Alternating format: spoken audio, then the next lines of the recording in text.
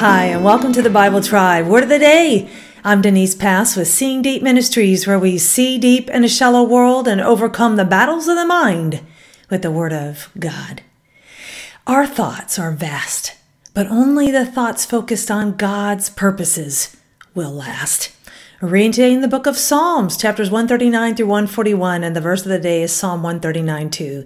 You know when I sit down and when I rise up, you discern my thoughts from afar. Word of the day is thoughts. It is the Hebrew word raya. It means thinking, reasoning, purpose, or aim. The Greek English lexicon says it means to process information by giving consideration to various aspects, to think about, to consider. The content of thinking and reasoning.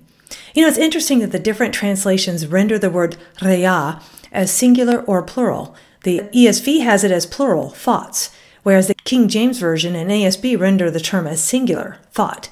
The singular form to me seems more like one's mindset, and the plural form seems to describe the content of what we are thinking on. Either way is helpful to consider. Does our mindset reflect the mind of Christ? Do our thoughts line up with what God's Word requires? This is a very personal psalm, as are many of the psalms that David penned, as he related to Yahweh about his innermost thoughts. Our God is so vast, and so is the sum of his thoughts, as David describes toward the end of this psalm. Yet he knows each one of us intimately and completely. In this psalm, we see a progression of thoughts. God knows our thoughts before we do. Think of that. David goes from God's knowledge of his thoughts to David's desire to be fixed on God's thoughts. David shows God's omniscience and omnipresence in this passage, as he shows how God's knowledge of him is complete. There is no hiding anything from God. Reading from Psalm 139, verses 1 through 10, 17, and 18. O Lord, you have searched me and known me.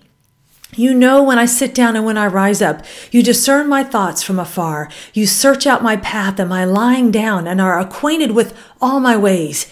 Even before a word is on my tongue, behold, O Lord, you know it altogether. You hem me in behind and before and lay your hand upon me. Such knowledge is too wonderful for me. It is high. I cannot attain it.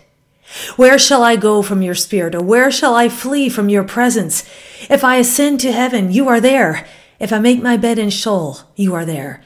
If I take the wings of the morning and dwell in the uttermost parts of the sea, even there your hand shall lead me, and your right hand shall hold me. How precious to me are your thoughts, O God. How vast is the sum of them. If I would count them, they are more than the sand. I awake and I am still with you.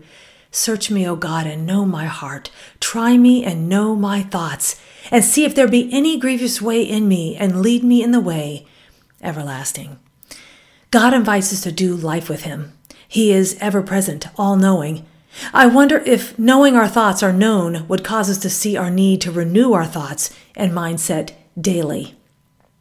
Our thoughts are vast, but only the thoughts focused on God's purposes will last. Go with God and his precious word, friends. Join us tomorrow in the book of Songs.